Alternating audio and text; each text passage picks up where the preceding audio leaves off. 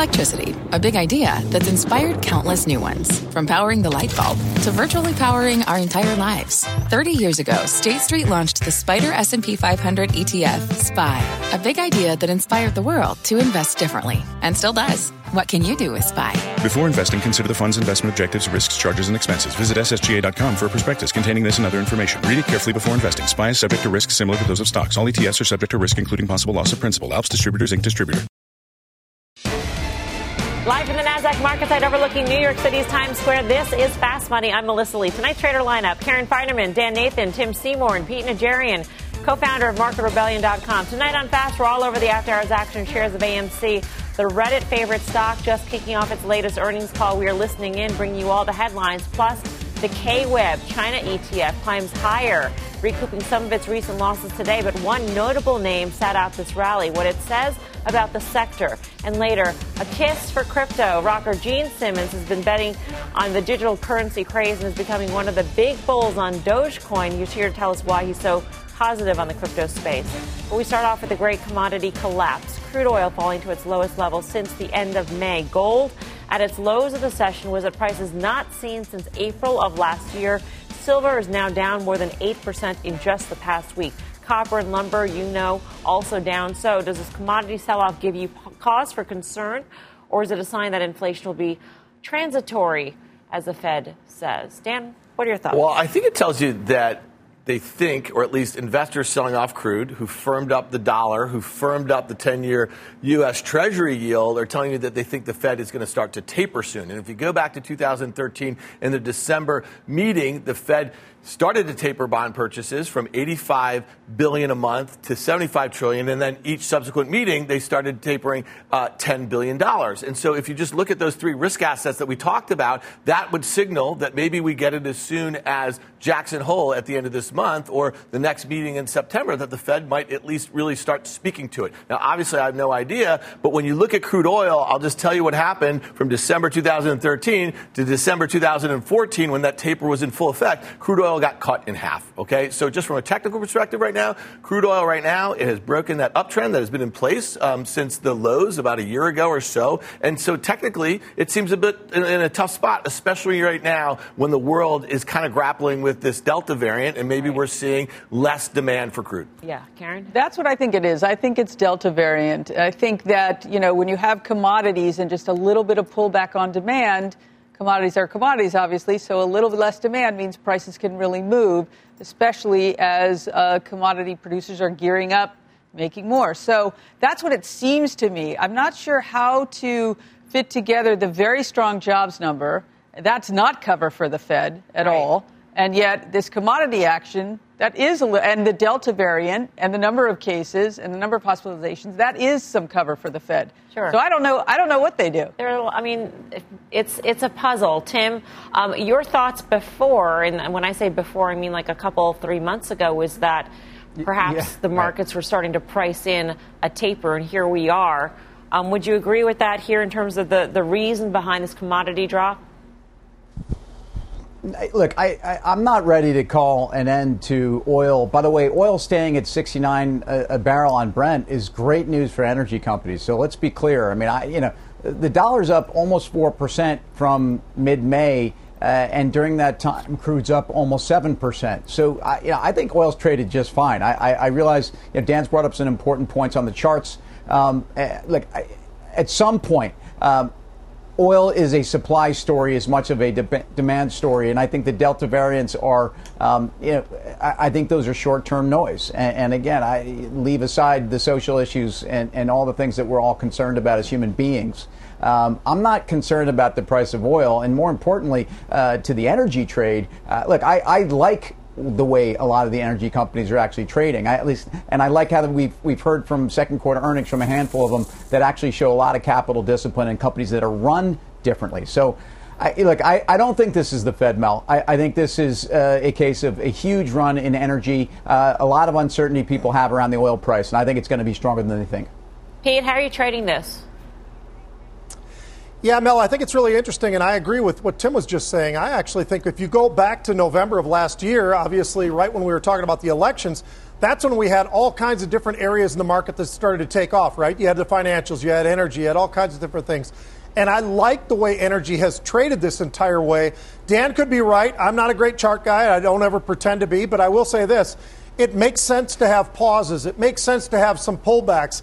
And this is an entity, when you look at crude, it is absolutely ripped if you go back to November to where it is right now. So I think this is just a healthy pullback right now.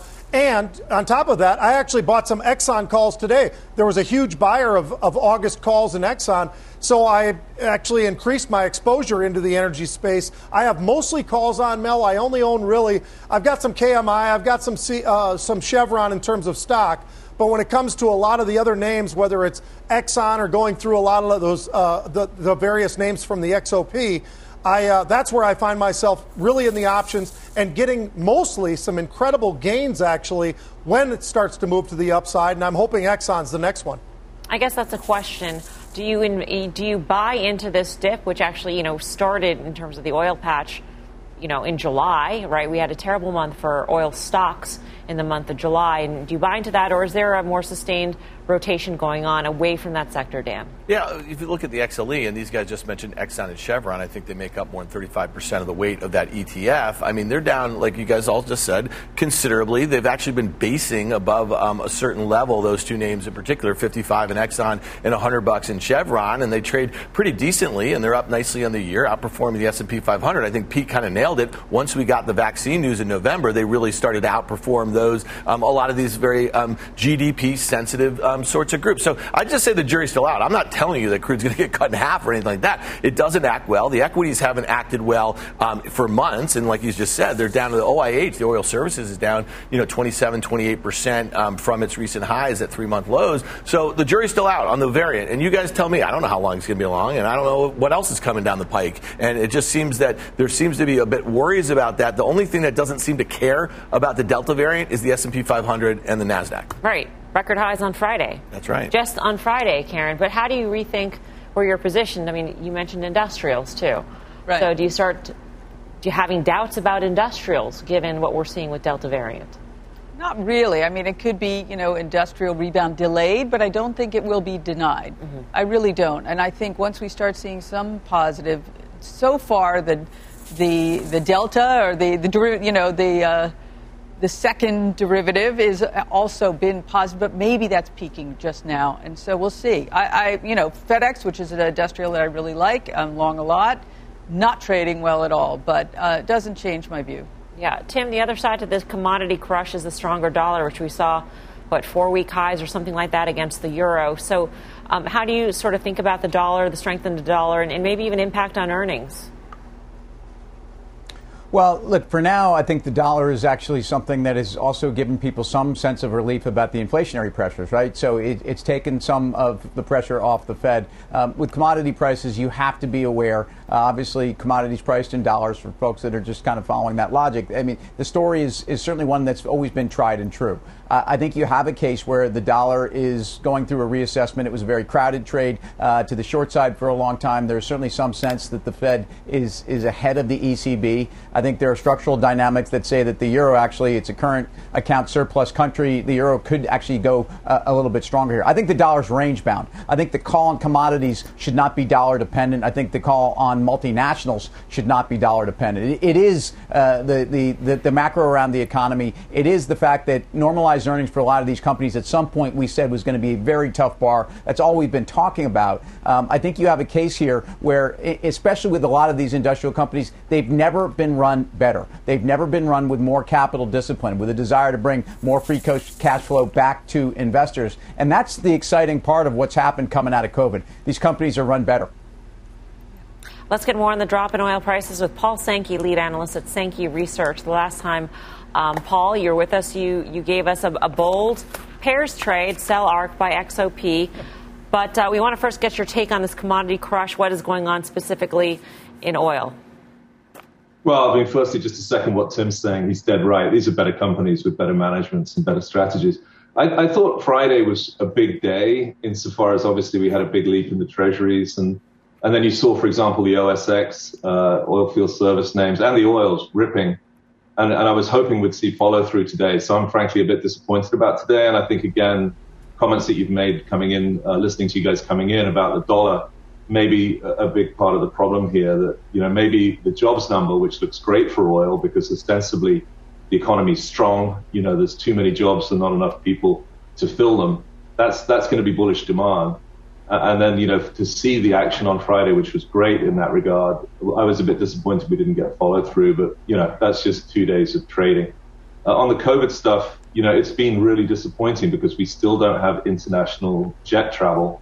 And that's, that very high consumption in terms of oil demand, jet fuel demand, obviously. So whilst the TSA numbers are back almost to pre-COVID, just about there, obviously the nature of the travel is very domestically oriented. And so I still think there's a couple million barrels a day more demand from jet fuel to come back in, which is key. And that, it's been a disappointing, since I made that call, the demand COVID stuff has been definitely disappointing. Yeah, I mean, just over the weekend, Goldman Sachs lowered its GDP growth forecast for China. I believe it's to 8.3 from 8.6% for the full year, and really dropped it for the third quarter, Paul. When you see data points like that, does it really get you concerned that oil could see a much lower level from where it is right now between now and the end of the year? I mean, you may think by the end of the year things sort of normalize a bit more, but is there a rough patch ahead for oil and for oil equities?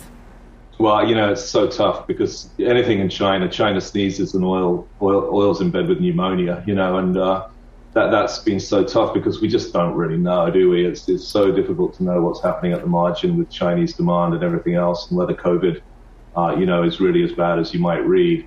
So it's definitely a concern. I think that the dollar, the oil has been very strong in light of the dollar actually holding very well here.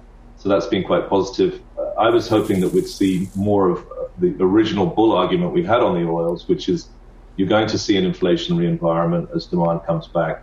You're going to have to see higher rates. You're going to see higher inflation, and you're going to see a weaker dollar. And on Friday we got some of that, but not the weaker dollar. And I think that's been the problem. I am worried about China, but at the margin, I think we're going to get through this COVID stuff, either live with it or come to terms with it in a, I think we're at maximum fear of a resurgence type thing, not right here. And I don't know. As you can tell, I'm very hesitant about China. I don't want to second guess what could go wrong with oil in China because it could be negative. Yeah. Hey, Paul, when you go back in history and look at oil prices, how have they done in periods of stagflation? That just seems to be a term that we kind of keep hearing more and more. It kind of help explain maybe this kind of odd situation that we're in as far as the global recovery and how we might have fits and starts. So is there any data that you have about stagflation and how oil acts? Well, I mean, it caused it, right? So that back when in the 79 oil crisis, the Iranian crisis, that was really triggered in a lot of ways by oil. The U.S. economy was hugely oil dependent. You were using oil in power generation.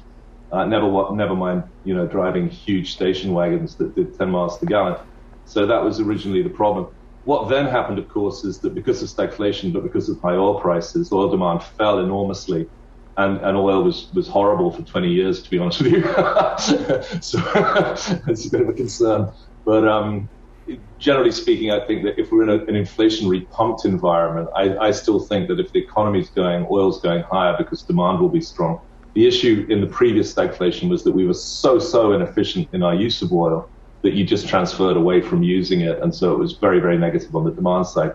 It wasn't specific to interest rates or inflation as much as just changing behavior because of the overdependence on oil back then. Paul, I want to get to your famous, perhaps infamous pairs trades, which you lay out on the show almost a year ago, August 25th, 2020. You said to sell Apple, buy Exxon. At the time, I think we gasped because that was a definitely contrarian call, but that's worked out. Apple is up 15% or 16% since then. Exxon is up 36%. So you picked the winner in that pair. Some of your more recent ones haven't really worked out as well so far.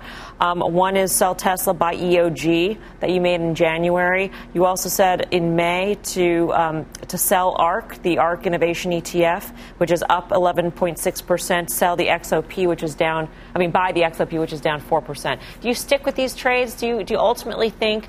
The overarching theme to this is oil equities will outperform technology. Yeah, no, I mean, listen, by the way, I say I've never been wrong. It's just my timing is sometimes off a little bit. But it's also a couple of those trades were ahead, as you know, early on. And then this shift that we got in rates, it just ran me over. I just did not think, and I'm the wrong one, I just did not think that rates would rally from the 31st of March the way that they did. That is to say, interest, effectively the T-bill gets stronger and rates go down. And that ran me over because obviously that's huge for big tech and negative for big oil. If we get an inflationary environment, we get rising rates, that's going to destroy these extended valuations for long-term high multiple companies like Tesla. I'm really high conviction on long EOG, short Tesla. Tesla's crazy overvalued. Love the story. I think it's a fantastic company. Just the valuation is 4x what it should be. So that one I'll stick with. On the ARK, we're still staying short that. That's in the same boat. They're massively long Tesla as it happens. So I still like that one. And then, as I said, I'll add for you today, we're going to go long FANG, short FANG. So we're going to go long Diamondback, ticker FANG, and we're going to short the mega cap tech. So we're going to keep riding this. And, I think the key point that I want to make is made by Tim. These are better companies with better managements, with better cash return strategies. And the really noble thing to say is their equity value is lower than the present value of their future free cash flow. So these are not greater fool stocks. You're not going to sell it to some further sucker down the line. It's about getting a better return for your equity investment than you expect because you have higher returns over time. It's very classic Warren Buffett style valuation methodology, and I believe in it, and I think we're sticking with it however much GameStop goes up. We'll check back with you, Paul, on these. Thank you. Good to see you. Paul Sankey, Sankey Research. Tim, I'll go to you. Long FANG, short FANG? Long FANG Diamondback, that is. Well, short FANG, the tech stock. So Paul's a brave man. He's a wise man, and I'll let him make those pairs trades. But it's understood, and I think you were framing that. The point was there were a group of equities that were overdone and on the way up, and the energy trade was part of I think just a structural change in how these companies are run at a time when demand has come back, and you also have the tailwind of companies that were actually starting to deliver. So, look, Diamondback is a story where they're going to increase their div by about 13%. They've committed to paying 50% of free cash flow, giving it back to investors. They've stressed that any M&A they do has to be free cash flow accretive. This is unheard of 5 years ago, 10 years ago in the oil space when it was all about growth at all costs. I think, we've been talking about demand. I think the more important story at some point is going to be the supply side. And I think there's a lot more capacity discipline inside of the oil space and OPEC Plus. And even in the U.S., I think there's calls by companies who, Permian is really where they operate at Diamondback to say, hey, I don't think the U.S. needs to increase capacity here. And I think a lot of these guys know that.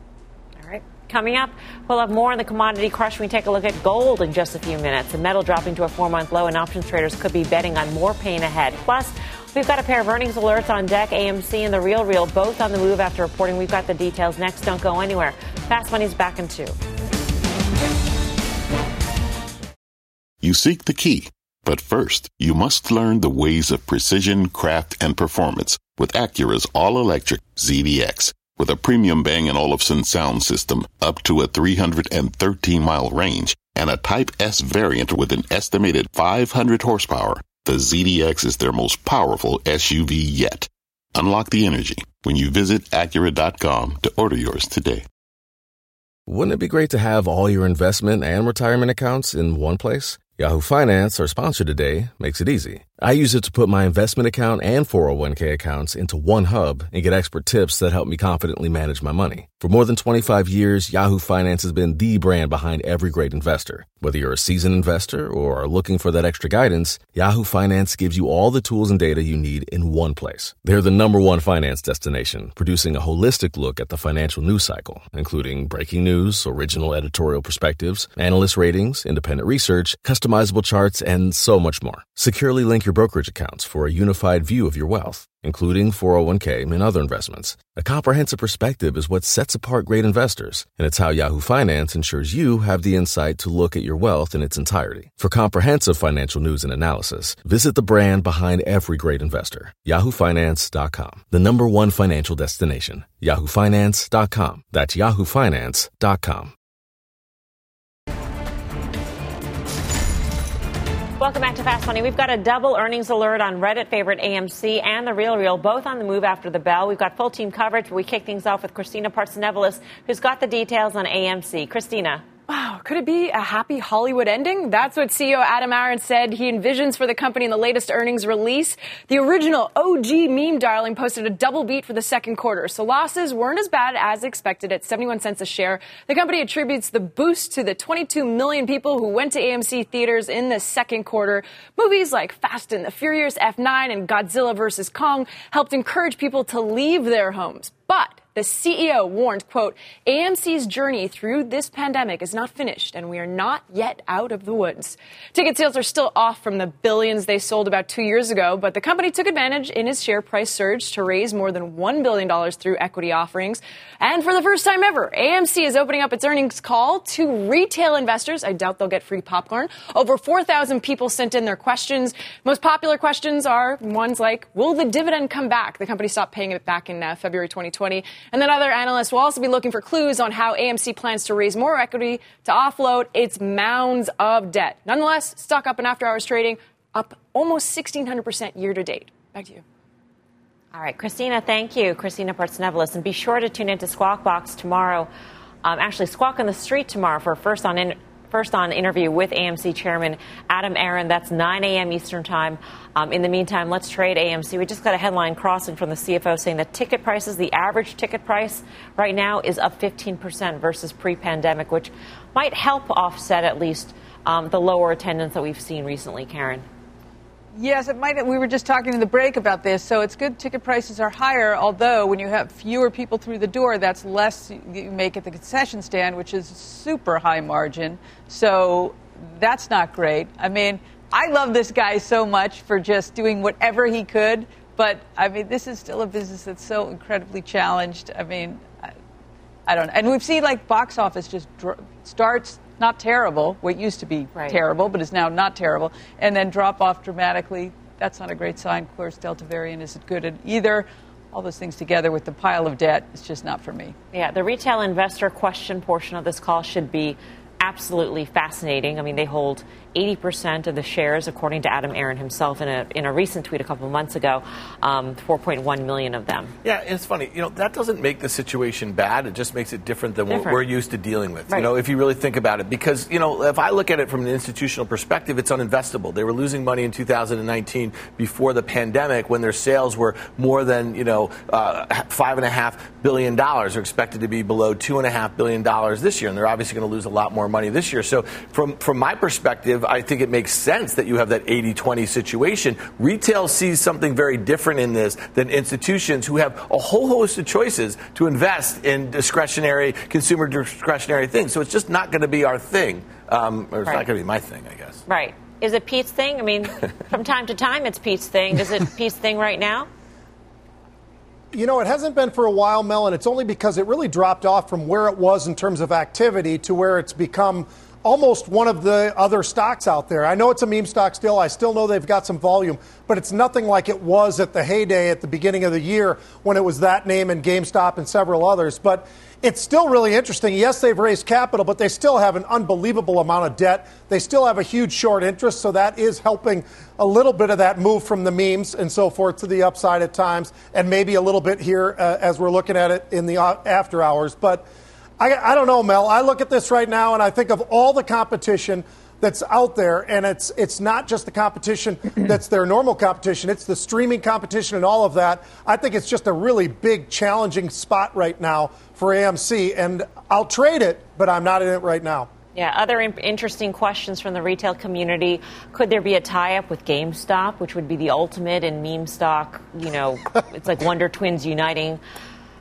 Activate form of an ice bridge kind of thing, or could it actually continue streaming live sports events? So those will be things that we'll be listening for. Up next, we do want to hit shares of RealReal sinking after reporting results. Courtney Reagan's got all the details on this one. Court. Hi, Mel. Yeah, disappointment for investors that are bullish on the RealReal, and I'm not sure how many of them there are right now. The luxury consignment company reporting a wider than expected loss and lower revenue than analysts had forecast. Shares are down about 7% or so after hours as the conference call is ongoing. And it's been a rough 2021 for the RealReal long investors. It's down 22% year to date. By comparison, the XRT retail ETF is up 47%. CEO Julie Wainwright notes the RealReal continues on its path to profitability, and it did just report a record high gross merchandise value, of $350 million. That's up 91% year over year, though the take rate, or the fees and commissions the RealReal collects, did fall to 34.5% from 36% a year ago. Active buyers increased more than the street expected, and the average order value grew nearly 25% over last year and above consensus, while orders grew 54%. That was actually short of estimates. And the RealReal's conference call is underway right now, as I mentioned, and CEO Julie Wainwright mentioning the Delta variant, saying it is, quote, a wild card for the company, but in general, apparel is doing very well. Melissa? Courtney, thank you. Courtney Reagan. I got to go to Karen on this. You fast-pitched this. You've defended it. Now what? I've long it. And, so clearly this is disappointing. I think the thing that Courtney brought up that I think is the most important thing was the take rate, which was below expectations. And just from the notes that I read, it seemed like it was because the mix. So if someone sells a watch on the RealReal, the seller will get a higher take than if they sell a dress, something less expensive. So that mix needs to change. We'd like to see more apparel because that mix is better for RealReal. So I really want to hear that. I also want to hear about expenses. They have been running 2 distribution centers that we'll be combining to 1. I want to hear if that was part of it, and other expenses. So I'm disappointed. The call's going on right now, as Courtney said, so I'm going to listen to it tonight when I get home. But it was disappointing because they've been putting out monthly numbers, too. So what we didn't know was this mix. We knew about GMV. And the active members, that's a good thing. And I think these local stores, which has been a big push for them, will be a good thing, although Delta variant they're all in urban centers, though, primarily. Right, so that's a negative. I guess, although the Delta variant seems to not be as bad in New York or Chicago. But we'll see. I want to hear that. That's going to be important. Yeah. Tim? Well, I think the GMV is a lot more important than the expense side, especially for a growth story. So, I mean, and Karen knows this better than I do. So that's really where I think the disappointment is, especially when the comps here should have been in their favor. By the way, this is a 18-19% short interest stock. At some point, these are stocks that, and this is the kind of a story that's a little culty as well. So a stock that down 31% since the beginning of July, going into numbers, and had a period of down 51% for a big rally before this down run. I mean, this has been all over the map. And I think at some point you're going to actually see some people say, look, this growth is interesting. This company's been beaten up. Conceptually, there is competition, but they've carved out a great space for themselves. I just want to add one thing about the short interest, though. There is a convert that struck at 1778 or so. So you're going to see a lot of hedging against that convert. Good point. We are just getting started here on Fast Money. Here's what's coming up next. Stocks still feeling some indigestion. So what's the cure? Tony Dwyer joins us next to lay out what's on his radar. Plus, Chinese internet stocks seeing a big bounce today. So how should you trade the group? We've got that and a lot more when Fast Money returns. For more than a decade, Comcast has been committed to bridging the digital divide and connecting millions to affordable high-speed internet. But the barriers to get connected go well beyond affordability. Through Project Up, Comcast is committing $1 billion to reach millions with digital skills training, resources, and opportunities needed to succeed in a digital world. Project Up, building a future of unlimited possibilities. Learn more at comcast.com/projectup. Welcome back to Fast Money. A mixed day on Wall Street as lawmakers look to add more stimulus to the economy. There is speculation the Senate could pass the $1 trillion bipartisan infrastructure bill as early as tomorrow. Now, despite the progress, investors may want to keep the antacid nearby. Our next guest considers the so-called summer of indigestion in full swing. Tony Dwyer is Canaccord Genuity's chief market strategist. Tony, always good to see you. Thanks for having me, Mel. Great to see you. So summer of indigestion, this is all because of rates? It really started in March. I thought the discussion earlier in the show about the energy market was absolutely perfect because when you look back in March, And we had downgraded the financials and called for a pullback in rates because they had just gone up to a historic degree on a 10-week rate of change, to a degree they had never done before. So they had discounted the incredible growth. So the summer of indigestion for me and my downgrade of the market in April was really all about the extensive move that you had in the cyclicals, the economic recovery trade. Everyone was familiar with the coming ramp in the growth rate, not just in the economy, but obviously earnings. And that was the time to worry about a pullback in some of the economic reopening theme, like the financials, the materials, the energy, and the industrials. And that seemed as improbable then, Mel, as it does now to actually look for a relative outperformance going to year end. But I think that's what's going to happen once we get through this choppiness period. So what does no man's land feel like in terms of sector relative leadership and relative underperformance? Exactly what it is. I'd love, you guys know me well enough, Mel, we've done this long enough. I'll come on and I'll give you a real firm opinion when I have one. The summer of indigestion is you don't know what it's going to do day to day. On Friday, you're having a rip in the cyclicals because the employment report was above expectation, and today they're under pressure as oil comes down. And before the dollar had even moved today, I was asking around the trading community to kind of explain why energy and gold and silver were getting so smoked in the pre-opening, and I couldn't find a really conclusive reason. So the no man's land is we're intermediate term overbought. We have been all summer. Short term, we're volatile. VIX is going somewhere between 16 and 20-ish. And the sector rotation is unpredictable and dynamic on a week-to-week basis. But Mel, what I really want to convey is this is exactly what happened after the first run higher in 2004 and 2010.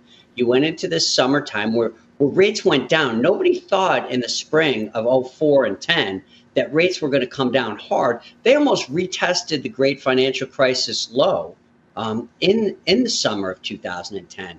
Yet going into year end, it was all about the economic recovery theme, and I think that's our playbook. Tony, it's Karen. Thanks for being on. Let me ask you, what is it you're expecting from the Fed?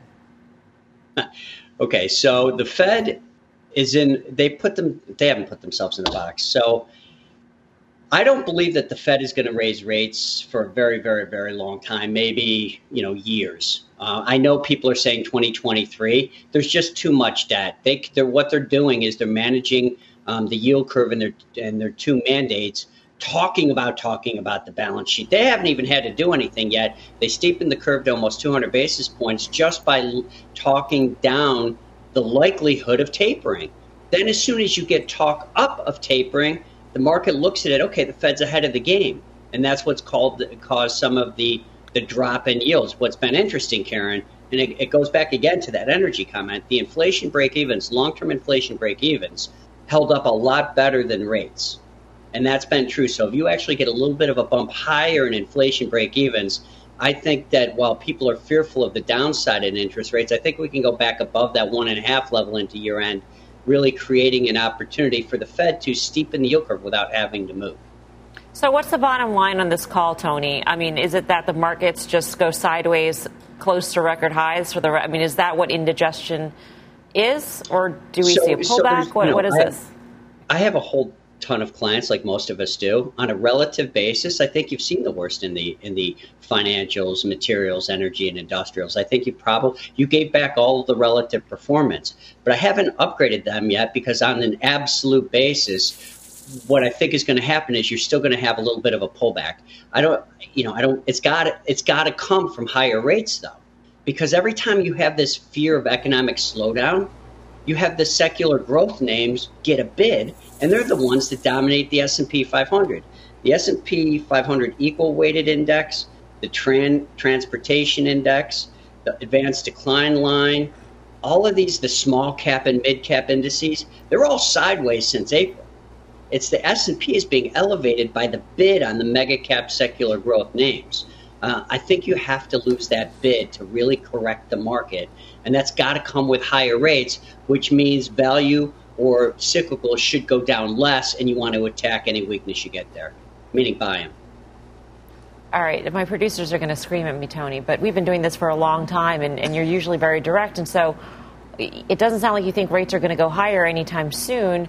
And so are you basically saying that we're just going to sort of rates are not going to go? Yeah, I think the playbook is rates bump up about 1.5%. I think last week at 112, we wrote a piece called Not So Unique, because both in 2004 and 2010, you had this massive decline in the 10-year note yield going into October of those years. But the bottom in the relative performance for the cyclicals, and actually in the last 4 months of the year, your best performance was in the cyclicals, even though rates had still a little bit more downside go. So net, I think into year end, I think rates are going higher and cyclicals will out. Got it. Thank you, Tony. Tony Dwyer, Canaccord Genuity. Pete Najarian, what do you think of this call? It sounds like he's expecting a little bit of a pullback, Mel, but I like his call because of the fact that I think he's right about seeing, at least from the sounds of it, he still likes energy, materials, financials in terms of going to the upside. And he's also continues to hit on these rates. And he and I were talking not too terribly long ago about the 10-year and where it is at the time. And that was a few weeks ago when it was much lower than it is now. So I think he's on the right path, Mel. I think that we could see some pullbacks. But if we don't, we have that indigestion cycle, and then we start to move higher based on those three different categories. Yeah, so this feels a lot like last year at the exact same time to me, if you think about it, especially if we're all going to say that the NASDAQ and the S&P 500 seem to be impervious to all the other things that are causing volatility to almost every other risk asset. And I'll just remind you that in September of 2020, the S&P went down about 10% in a straight line. And some of your most favorite names, the sort of names that might be vulnerable if rates go higher. So if Tony is right and the 10-year Treasury yield goes back above 1.5, they got slammed. Apple and Amazon were each down 20% on a down S&P in 1 month. Okay, and I'm just saying, in 1 month. So the biggest peak to trough decline we've had in the S&P all year long was 5.5%, and that happened 190 days ago. So what I'm saying is things feel pretty complacent right here. I think there are some warning bells going on in other places, not about a crash, but about a proper correction that might be a great setup for a lot of equity investors into year end. We got some more details coming out from the AMC call. Christina Partsinevelos has got the latest. Christina. Yeah, the CEO just announced that they will start accepting Bitcoin at all their U.S. locations by year end. They also said that they're looking to add Apple Pay as well as Google Pay for all online purchases. So this has lit up the Twitter sphere right now because that's what a lot of people were hoping for, some type of dialogue about Bitcoin. The company also, the CEO did say that they are working on the case when it comes to partnering with GameStop, but he just pretty much teased and said more to come. They're looking to increase the number of theaters that they operate, potentially 10 more. They also talked about the fact that they have been very successful with recent concerts and concert movies, I should say, and sporting events. And so they're going to be looking at expanding that. Alternative programming can be a real revenue opportunity, and we're chasing it hard. So a lot of news coming out. And the latest that I'm seeing right now, because I just stepped away from the call, was that he just announced a deal with Warner Brothers for a 45-day exclusive theatrical window starting in 2022. But I guess a big news right now is that they plan to accept Bitcoin by year end. Back to you. All right, Christina. Thank you, Christina Partsinevelos. Bitcoin. Imagine what would happen to the stock if they said Doge, but I think that's another story. The tease about the GameStop is interesting too, Karen. The fraction of a Bitcoin for one movie ticket, though, I mean, I can't imagine what the accounting will be like for that. I can't really imagine that either. To me, the 45-day window for Warner movies is actually interesting. Yeah. If that's successful, you wonder if other studios that have been going the other way would rethink that. I don't know. That's the most interesting. I mean, the Bitcoin thing, I find it, I don't know. I find it so, I mean, this is him talking to his base. Good for him. He knows who his base is. He does a great job. And they bailed him out. The one thing he does have is a little bit of time now because he does have some cash on the balance sheet. Right. And he can't raise any more at this point. Right. Yeah.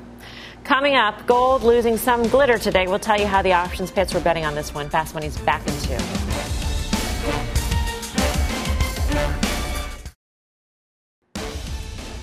Set your alarms for a new series premiering tonight, 10 p.m. Eastern Time. Super Heist cracks open the case files of master thieves. That's right here on CNBC. Coming up on Fast, we're taking another pass at the commodity crush and honing in on gold. We'll break down the details when Fast Money returns.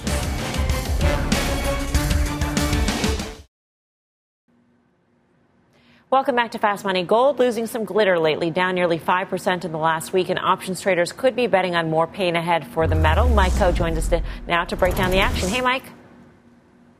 Hi there. Yeah, so we were taking a look at GDX. This is the gold miner ETF, which traded 2 times its average daily put volume today.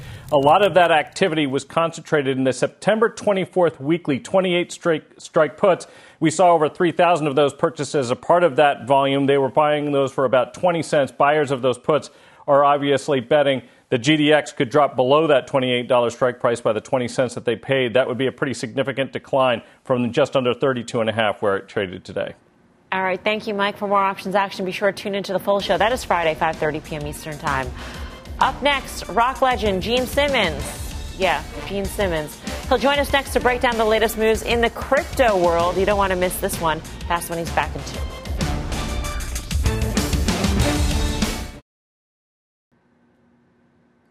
Welcome back to Fast. Bitcoin rebounding the last half hour after AMC CEO Adam Aron said the theater chain will start accepting the crypto at its theaters by the end of the year. Your next guest has been all in on this crypto craze. KISS frontman and rock legend Gene Simmons joined us now. Gene, great to have you with us. Nice to see you all. Hope you're keeping safe out there. Hope you are too. How long have you been on this trade, the crypto trade? Well, I was very lucky because Tyler Winklevoss was kind enough to take my call back at the beginning of the pandemic. And it was just sort of a quick educational, sort of, those notes that we used to have in school that gave us a shortcut. And I went in big. I put in a few million into Bitcoin when it was around 10,000. I loved the ride up to 64,000 or so. And I am what's called a hodler, HODLER, for those great unwashed masses who may not be educated. You have an inferred fiduciary duty to yourself, see, I'm using grown-up language, to find out. And in your hand is the answer to all your questions, your handheld device. What is HODL, H-O-D-L? Find out. It's a cultural language that's created by the cryptocurrency kids, and it's a misspelling of the word hold. Yes. I'm a holder. So I'm a hodler. I believe in the long run, and now that crypto, especially Bitcoin, more and more is becoming accepted. Elon knows you can buy a Tesla ad infinitum ad nauseum. Ask my opinion, then I'll be covered legally. Ask what's going to happen to Bitcoin, and then I'll give you my opinion. What is going to happen to Bitcoin? Gene, please give us your opinion. My opinion, uneducated as I am and protected by the ad infinitums of the world, by the beginning of next year, we'll be at 55,000 to 60,000. So I'm all in. I'm putting more in. When there was a big dip and it went down to, under 30 or something, I put in more. I believe in Ethereum. I went in at about, 900. Now it's at 3,000 something. I have about 14 of them. Look, I believe in crypto because I just want to cut to the chase. You were talking about gold a second ago. Look, if I had a bar of gold and I wanted to sell it for you and I want cash, the government's not going to know about it, unfortunately. See? Whereas all you people who are duly elected in the government, you need to educate yourself. And we like both sides of the aisle. You're both wonderful people. But find out. It's easier to get a gun than to fight legislators about trying to tie our hands in crypto. See, every single trade and every single purchase, any movement of any kind has a digital fingerprint, see? So you'll be able to tax everybody and make money. Whereas if somebody out there sells a bar of gold and takes cash, you're left out in the cold. We've got like a minute, literally, left to this interview, Gene. So, but what I do want to ask you is, just at the beginning of the pandemic, you get on this trade, you make massive amounts of money in a very short amount of time by making one call to Tyler Winklevoss. You returned your call. Lucky, bam, you're in. Now you made millions. Are you attracted to some of the other sort of FOMO trades out there that are pervasive on the internet, like these so-called Reddit stocks, for instance? Does this sort of get you in that loop? Does it pull you in? Well, I do think it's everybody's responsibility to do their own research, and I'm not going to sit on my high chair and tell everybody that you can use cryptocurrency to purchase my art. That's right. The Gene Simmons art is going to be at the Venetian Hotel October 14, 15, and 16. for the first time, and some of the larger pieces go for $250,000. Now, of course, you can use cryptocurrency, I'll take bars of gold, anything that works. But in terms of the other areas, when we were off camera, I suggest you to speak to Kathy Wood, who would be much more eloquent.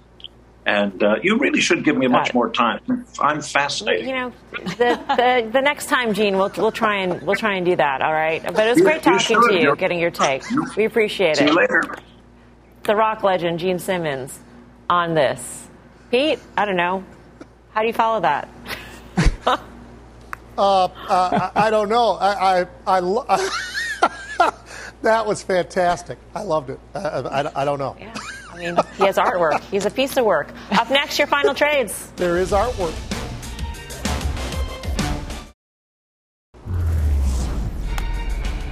Time for the final trade. Tim Seymour. Mel, guess what was the first concert I ever went to? Kiss. Kiss. Love Gun Tour. Love Gun Tour 1977. Bank of America. I'm shouting that out loud. Pete. International Gaming Technology, IGT. I think it's going higher, Mel. Karen. Yes. Anthem was down last week on Cigna's bad numbers. Their MLR, medical loss ratio, was high. I like Anthem here. I think it's buy. Dan. Yeah, we were talking about Delta weighing on some of these transports. I think JetBlue, not Delta, down from 20, near 15. It's probably a good do into the fall. All right. Thank you for watching Fast Money. We'll see you back here at 5 for more Fast. Meantime, don't go anywhere. Mad Money with Jim Cramer starts right now.